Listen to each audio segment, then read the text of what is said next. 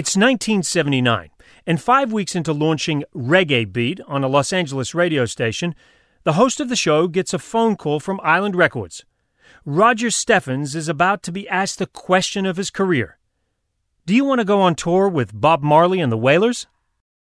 I knew I couldn't go back. Changes your You just life. put it out there. She said you've got less than a year to live. Just dug even Luck deeper. is the residue of design. Nobody else was doing it, so why couldn't I? That was the turning point. Welcome to the Bucket Podcast with Phil Kogan. Every week I talk to mavericks, disruptors, and innovators. People who ditch the excuses, swerve off the predictable road, and epitomize what it means to tick it before you kick it. I think he is the major musician of the 20th century.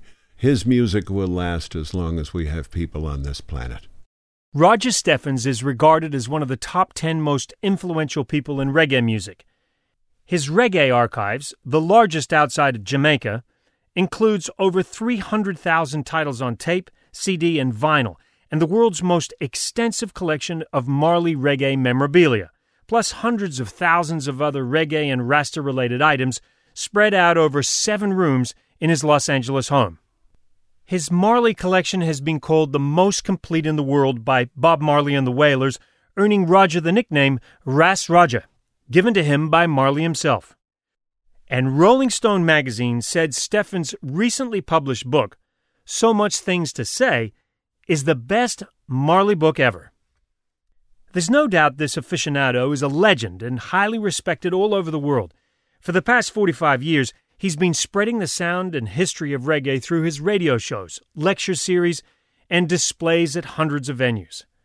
Growing up in the Caribbean, I couldn't wait to see Roger's reggae collection at his house and hear his amazing stories of being on tour with the legend himself, Bob Marley. Ready to roll. Where exactly are we in L.A.? Echo Park. Echo Park. I thought the best place to start is maybe with some quotes, just to give some context to who you are in terms of your knowledge of Bob Marley, reggae music. Your story is so deep, and I think it speaks to the fact that we are sitting in your home where I have never seen so much reggae and Bob Marley memorabilia in my life. So, a couple of quotes. Roger is one of the top 10 most influential people in reggae music.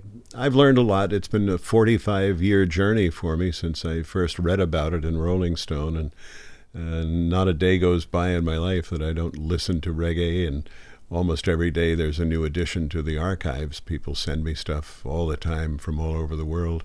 The Schomburg Institute tried to buy my archive many, many years ago in Harlem, and they told me that the ephemera was of special interest to historians. So behind me are several file drawers filled with 30,000 reggae flyers from all over the world. And 100 years from now, that stuff will be priceless. Well, I love that you have been in this world for 45 years and you still feel like you've got a lot to learn. Oh, yeah. But just having met you and walked around with you, that your depth of knowledge it's so deep. I wonder how it all fits in there. My you have a hard drive is on tilt, I think. I mean, seriously, you must have to put more hard drive in there to just keep up with the stories and the photos and the recordings. It's endless. It's endless. This little island, couple of hundred miles off the coast of America, and it wasn't until 1973 that people in America were even aware of the reggae world. And Bob was one of the principal reasons that knowledge began to spread with his Catch a Fire album and No Woman, No Cry, and I Shot the Sheriff, covered by Eric Clapton. That opened up new worlds. The Catch a Fire album, was that his first album before he went and met up with Chris Blackwell? No, Blackwell released that album. He'd had several albums in Jamaica during the ska and rocksteady periods and early reggae periods with Lee Scratch Perry. But we really think of the Catch a Fire album as Bob's first international album. Give us some context of who Chris Blackwell was and how he helped propel Bob Marley and the Wailers. Blackwell's an interesting character, upper-class British, related to the Cross and Blackwell family, but his mother was very wealthy in her own right. They lost their fortune when he was a kid, and he had to go to work, and he began in England distributing records out the back of his car.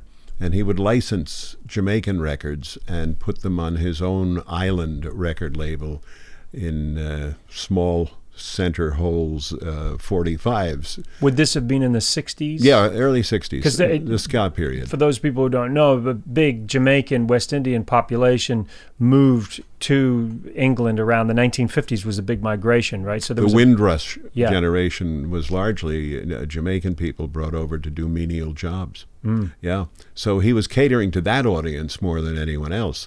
And he released Bob's first Jamaican records before Bob formed the Wailers. He had 2 records. He had a record called Judge Not and another record called One Cup of Coffee. And they're both on early island record labels in England. So he kind of lost interest in reggae in the late 60s and concentrated on his rock and roll acts, Traffic and others.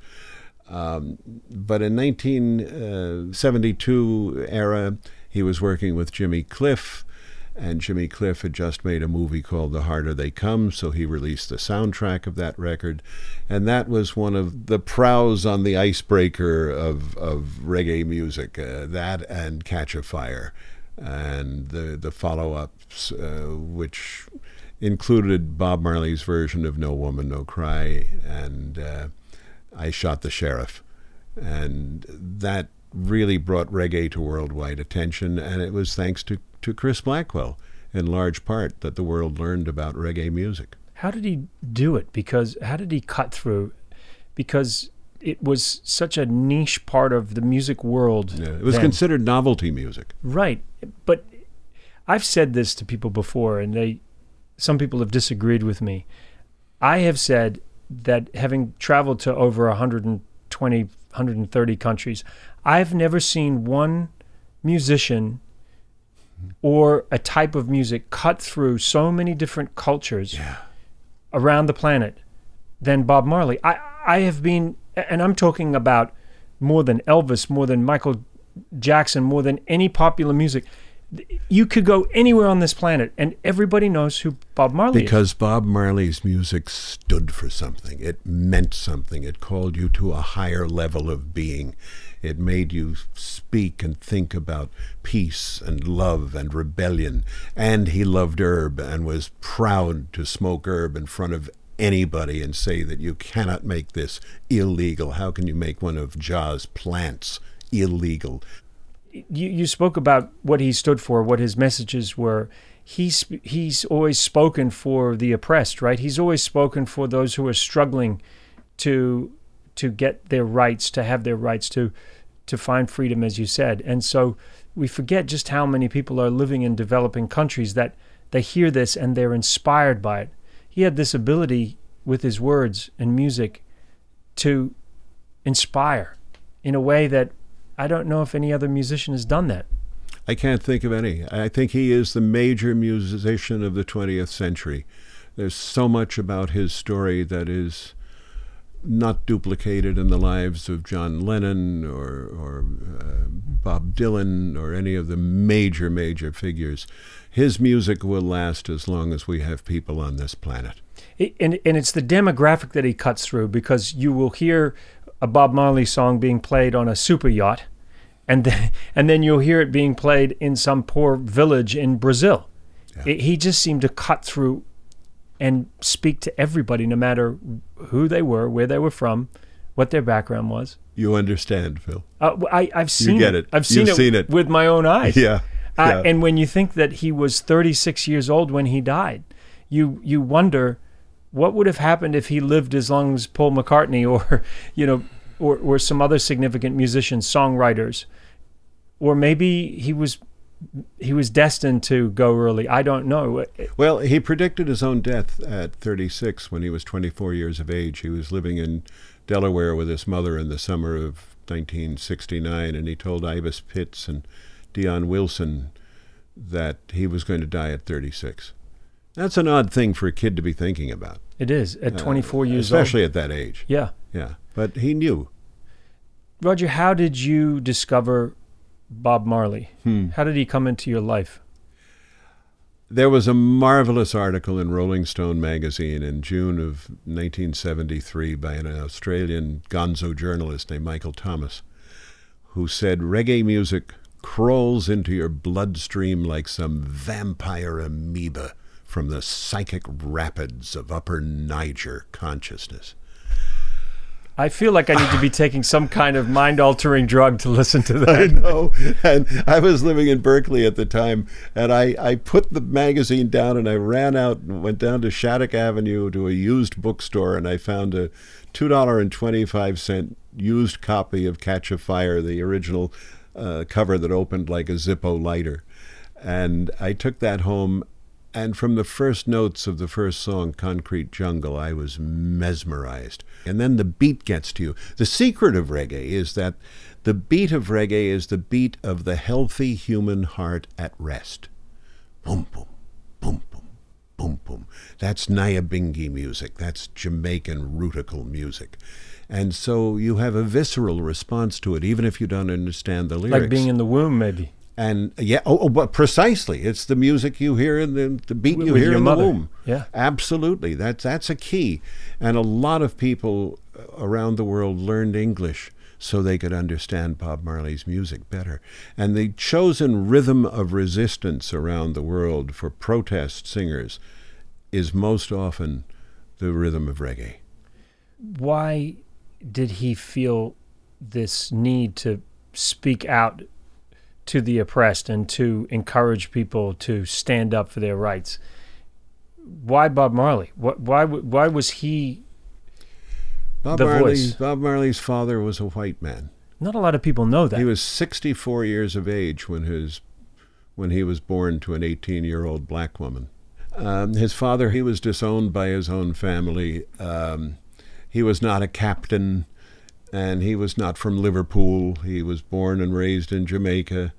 He came from a very wealthy family that were constructors who built most of the infrastructure in the 1800s in Jamaica. But he was a ne'er-do-well, and he was a private in World War I, and he poured cement.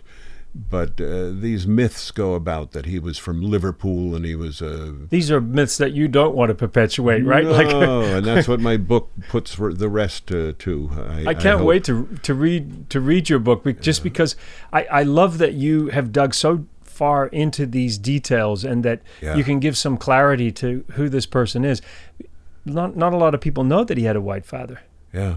And there's so many stories that go about in books and in documentaries that are just absolutely 100% Does it drive you false. crazy? It drives me nuts.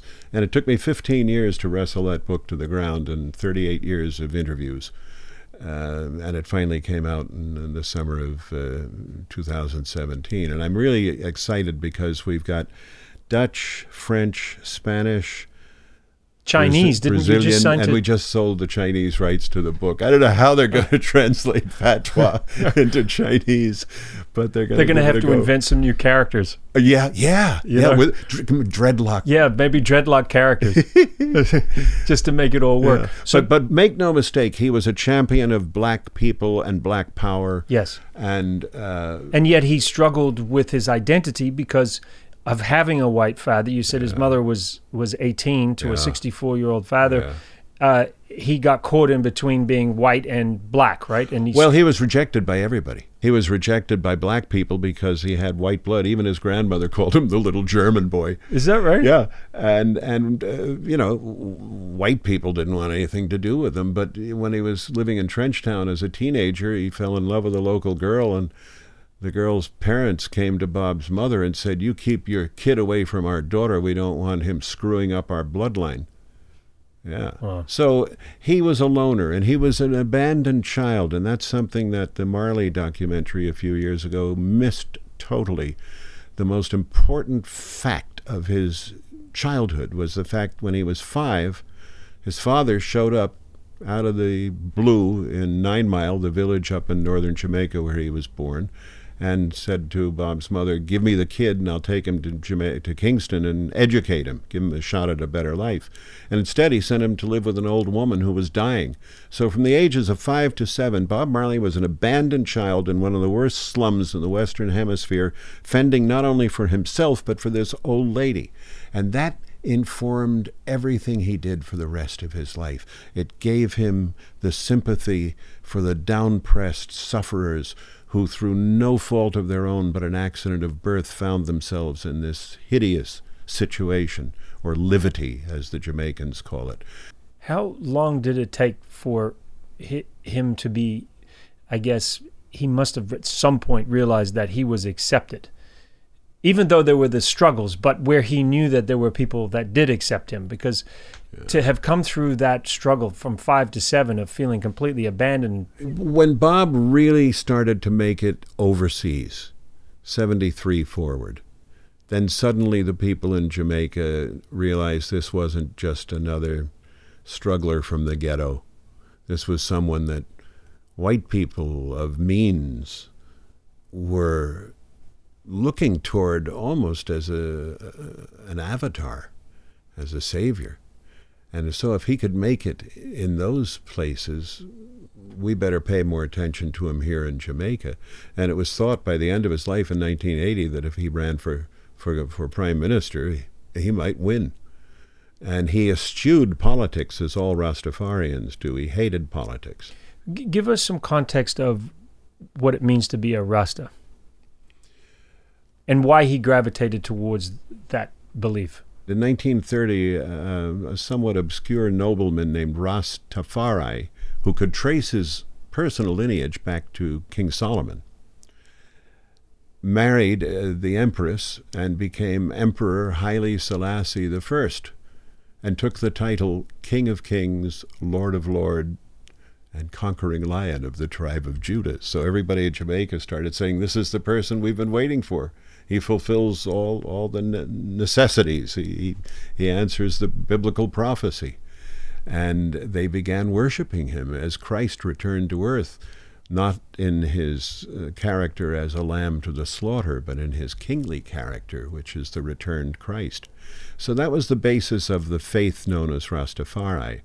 They are the purest ones, will live in the hills, and they are so pure they won't even eat a piece of fruit until it falls to the ground of its own volition. They don't eat meat. They try to avoid salt. They worship through the conscious use of cannabis, which to them is the herb written about in the Bible as the healing of the nation. And, as Bob said to me, this herb, like reggae music, is not for jollification, it is for headucation. And it is to bring you to a higher place. It is to bring you an elevated state. And that, when people say, didn't Bob smoke dope all the time? And I say, he smoked herb all the time, but he used it as a tool. There are all these great anthems that you hear in your travels all over the world. Yeah. No Woman, No Cry, Get Up, Stand Up, Get Up and Exodus, Three Little Birds. They're all written under the direct influence of using marijuana. Well, I've learned so much in the last 2 minutes just listening to that whole history, because I never really understood the full context of it all. I understood aspects of it, but now I really get it. Yeah.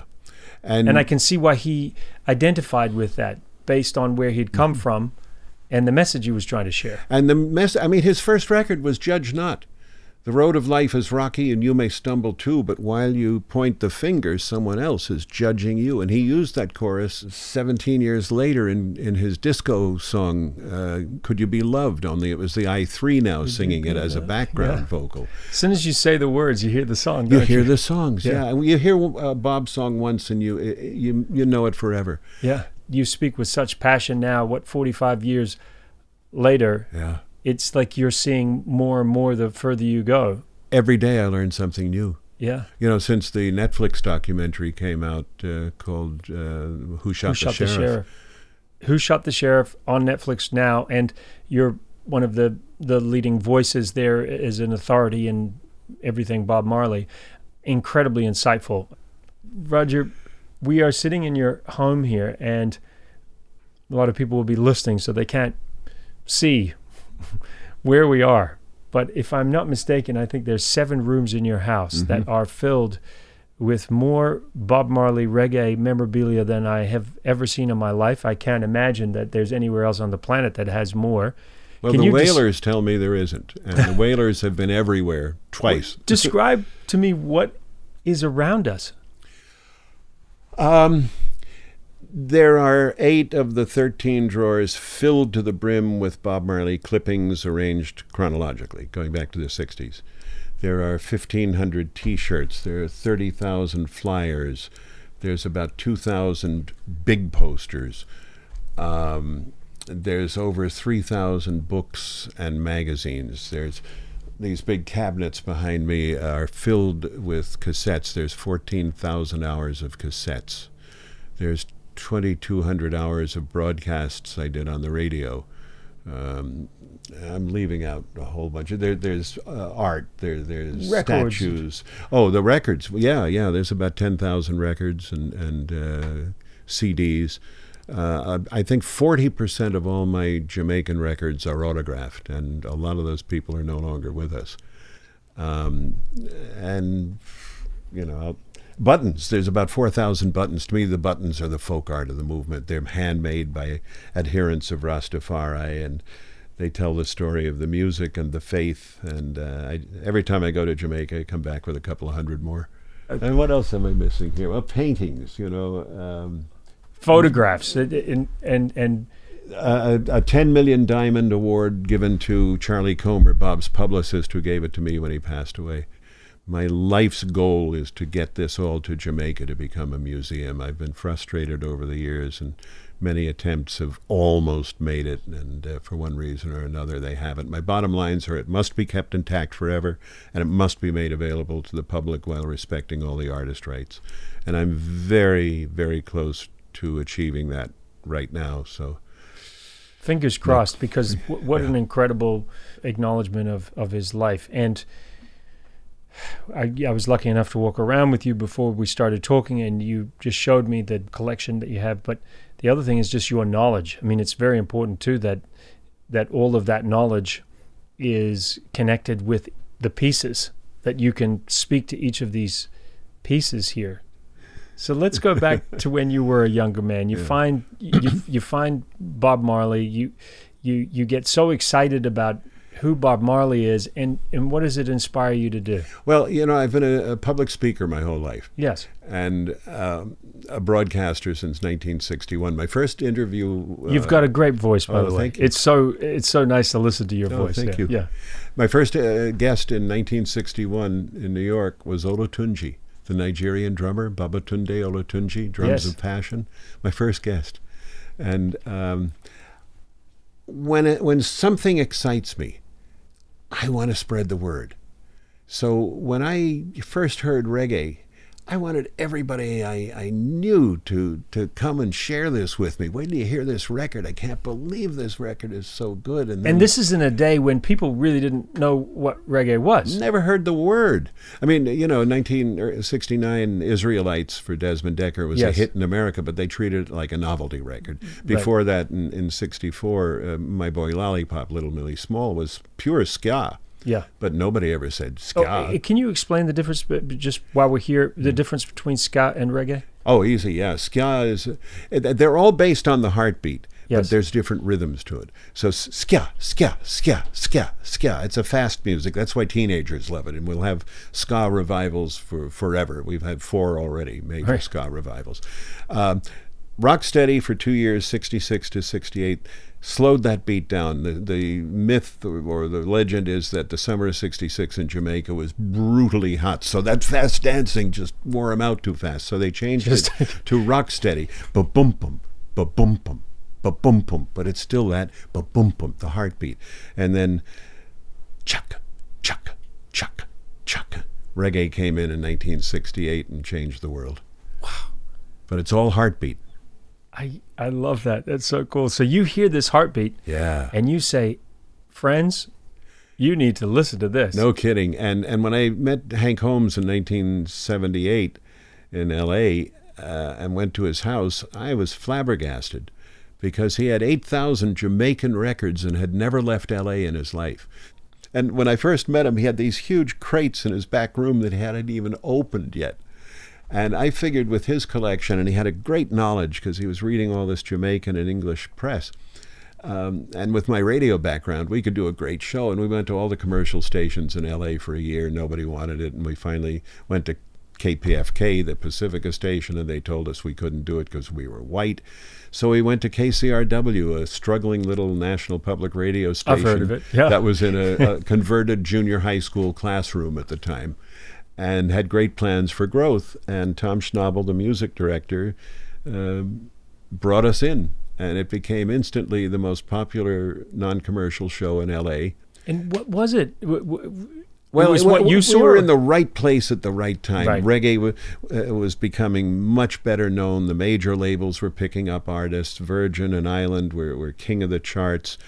And they had the ska revival at that point, and Madness and the Selector and the English Beat. So people were interested, and we had the best collection you could possibly have of the rarest singles, and I was getting all the new material, and between us we covered just about all the bases. And our first guest was Bob Marley. Are you kidding? Yeah. What was that like? Well, we were on the road. We were on the air for about 6 weeks when Island Records called us up and said, Bob's coming to town to promote the Survival album and do a bunch of shows. Would you mind going on the road with him for 2 weeks? What? Yeah. And we did, and just had the most amazing time with him, formally and informally, and hanging out at the hotel with him. I set up 2 evenings where he saw 2 different films that were being made about him that he had never seen before. One was about the assassination attempt. A lot of that footage is in the Netflix documentary now, shot by Jeff Walker, his publicist who lived here in town.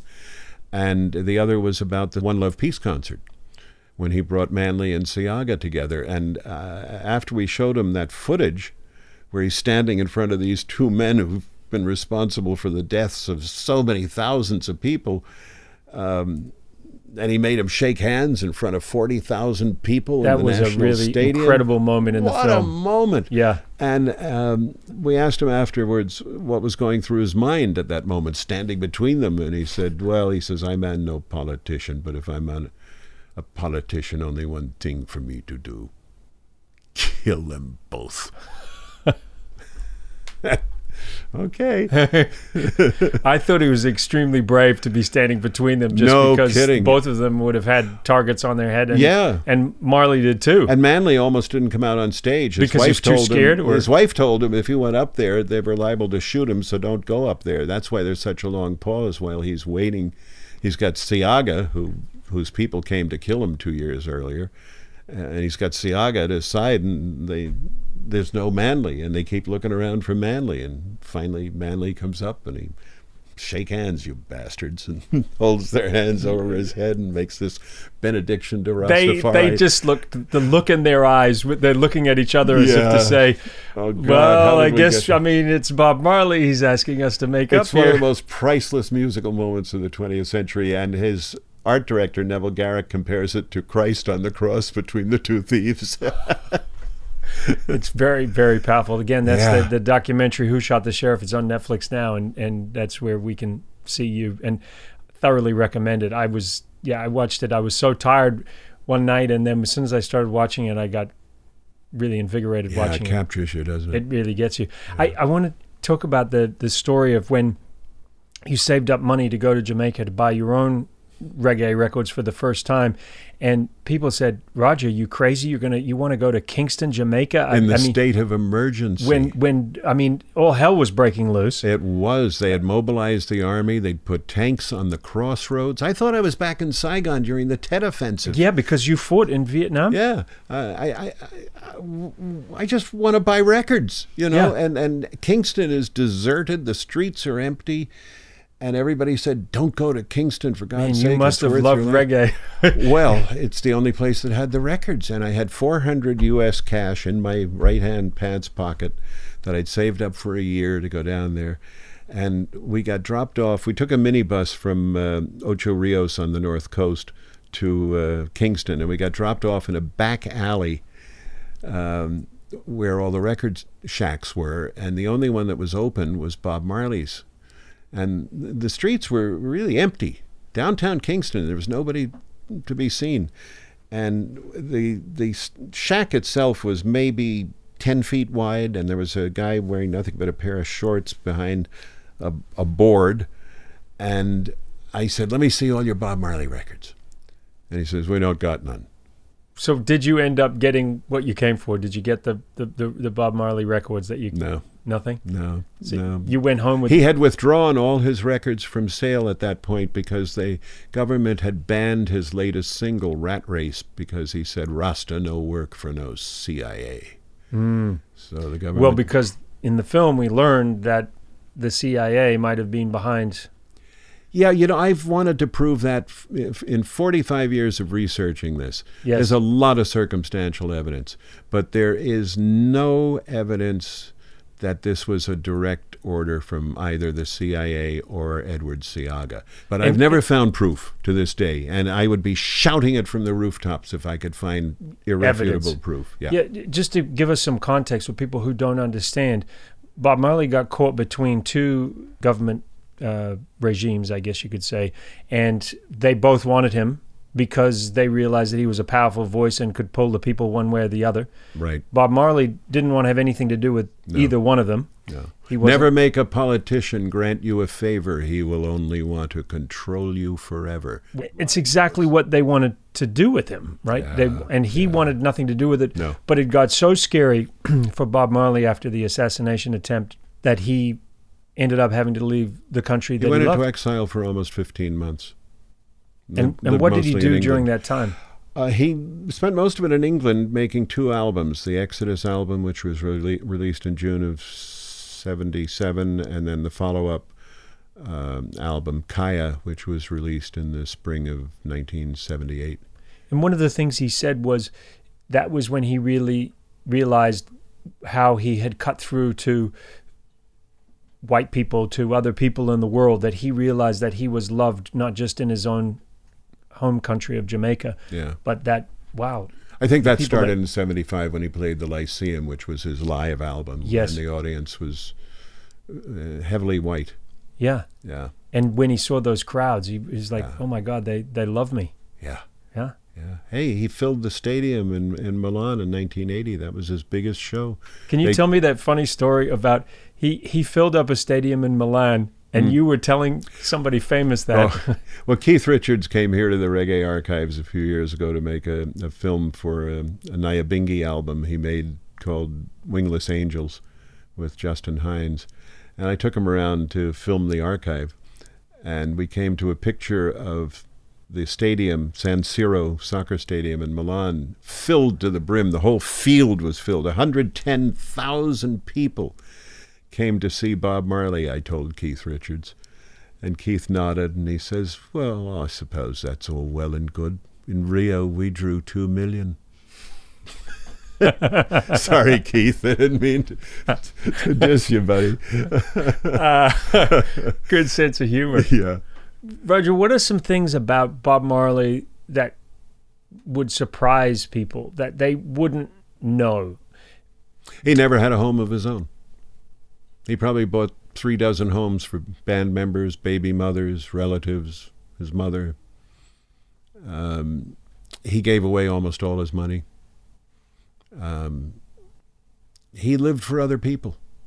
And he knew that he was living for other people. He talked about it. If I can't help other people, then my life is meaningless. And he wanted everybody to know ultimately where he had come in his own philosophy. The two great militant masterpieces of his life are his first solo album, Natty Dread, which is about confrontations with the military and sheriffs and Basically, I feel like bombing a church, he sang, now that I know the preacher is lying. Who's going to stay at home when the freedom fighters are fighting? But after he was shot, he went through a transformation. And as I said in the Netflix documentary, he comes back home and he brings the warring factions together. And that's when he went from showman to shaman. And the next militant album, maybe his greatest album of all time, was Survival in '79, with the anthem that became a beacon for the freedom fighters in Rhodesia called Zimbabwe. And he realized by that time that an eye for an eye just makes everybody blind. That if we're going to change the world, we have to change ourselves first. You mentioned, Roger, that you got this call from Island Records in 1979. Yeah. They called you up and they said, we want to twist your arm, but would you come on tour? I was jumping out of my skin with excitement. I was so starstruck at that point, you know. And I wanted to be prepared, so I did whatever research I could. And Hank and I asked a lot of very serious questions, so that basically there were about 30 people in the dressing room, and everybody was listening to Hank and me talk to Bob. You said he was a hard worker. You said he was the first guy on the bus, the last guy to leave, dedicated. And so when you hear people say, oh, Bob Marley smoked a lot of ganja and was a slacker, kind of cruisy. There was one thing that Bob was not in his life, and that was a slacker. Bob was working night and day. He was in constant demand by so many different elements. And he did it all with grace and with compassion and sympathy for the underdog. He touched so many people's lives and continues to do so. Yeah. And you were one of the fortunate people who had a personal relationship with him. He had a nickname for you too, right? He called me Ras Roja. Ras Roja. Wasn't Roger, it was Roja. Roja. Come here, man. And where did that come from? Well, everybody in reggae has a nickname. And he just looked at you and said, you Roja. have got kind of like a silvery afro kind of thing going on. Well, now, but back then I had, long brownish black hair down to my shoulders. And so I was a Rasta in my heart. Well, knowing how much you loved his music and what he stood for, it's pretty special memories, the things that you'll never forget. Are there things that you often think of? Yeah, because I was able to be with him privately, and he let me come to what proved to be his final rehearsal in California. He was playing a benefit for Sugar Ray Robinson's foundation, the boxer, at the Roxy at the end of doing shows at the Pauley Pavilion and San Diego Sports Arena. And he did a 3-hour sound check all by himself where he played all the instruments himself, because the big mockers were coming from Hollywood that night, and he wanted everything to be absolutely perfect. And the first hour, he kept singing something over and over and over again I'd never heard before about redemption. Redemption. It was Redemption Song, and 6-7 months before anybody ever heard the song. What an amazing song that is. Yeah. It just his livocation, if I had to choose one word, and it's, if you ask this to anybody who worked with Bob, almost every one of them say the same things. Give me one word to describe Bob Marley. Yeah. Disciplined. Wow. Disciplined. Yeah. And if you weren't up to that standard, he didn't want you around him. I mean, the I3 tell me stories. Judy Mowat said one day he rehearsed a song for 14 hours. 14 hours singing the same song over and over until everybody got every part right. He made his band learn how to play everybody else's instruments, so they knew intimately how each song fit together. If I made a tape of 10 different versions of No Woman, No Cry, they might run from 4.5 minutes to 7 minutes to sometimes 15 minutes. And on stage, a lift of an eyebrow or a flick of a finger can guide the band into a whole new place depending on what spirit had overtaken them at any given time. They were so well rehearsed they could go anywhere, and that's why we collectors prize those live tapes so very, very much. The thing that I love... He was like a jazz man. Yeah, yeah. Roger, one of the tragic things that you hear about with Bob Marley is that he gets melanoma, and perhaps had he been treated earlier, it might have extended his life. What happened? How did he find out that he had this melanoma? After the French journalist stepped on his foot and he went to the doctor, they realized that there was something really seriously wrong with it, and they sent him to specialists, and he was told that he had melanoma and it was already third stage, and they were really anxious for him to amputate the foot, and that would almost assuredly stop the spread through his body, and he would get to live a long life. And he got a lot of bad advice from people around him. And, Rastas don't cut their hair. The idea of cutting your foot off was not what Bob would ever consider doing. And had he had the proper medical advice and had that operation, the chances are very good that he would still be among us. I think he was a fatalist. The mere fact that as a kid he told folks he was going to be dead at 36, he knew that this was what was going to kill him. And I think he wanted to stay alive, but I think he was fatalistic about it too, and knew that this is something that's very, very hard to conquer. And when you listen to his lyrics today, Roger, in a way it feels like they're more relevant than they were then. I think there's a lot of prophecy in his lyrics that hasn't come true. We'll only learn that with the passage of time. Yeah, these are anthems to live by. You listen to Bob's music, you have a perfect recipe for a good life. I really appreciate you taking the time to talk to us and sharing all those stories. I mean, intimate story. And also just letting us come into this space. And I really hope that everything that's here does find a proper home in Kingston, right? That's where you'd like it? I think it's going to be in Montego Bay. Or Montego Bay. Which might be in some ways safer. Yeah. Yeah. What's it like in Jamaica right now, out of interest? You said you were there. Time tough, man. Time tough. Time tough. Yeah. But, they legalized marijuana. What are some of the myths about marijuana that maybe people don't understand? Well, that it makes you crazy. Yeah. That it's worse than alcohol. Yeah. I've smoked virtually every day of my life since I got to Vietnam.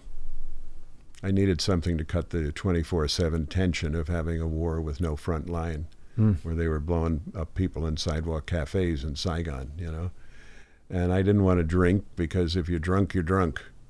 But if you're stoned and somebody starts shooting at you, you can get straight pretty fast. Yeah. I mean, all of this stuff you see, the yes. 10 books that I've written and photographed, all the liner notes I've written, all the plays I've done, all the 7 rooms floor to ceiling of stuff I've put together, I've been stoned almost all that time. So, how are you going to tell me that it makes you lazy? Yeah, no, I can see the incredible collection. You have certainly not been idle. No, no, I haven't. Roger, if there's one book that people should read about Bob Marley, is it this one?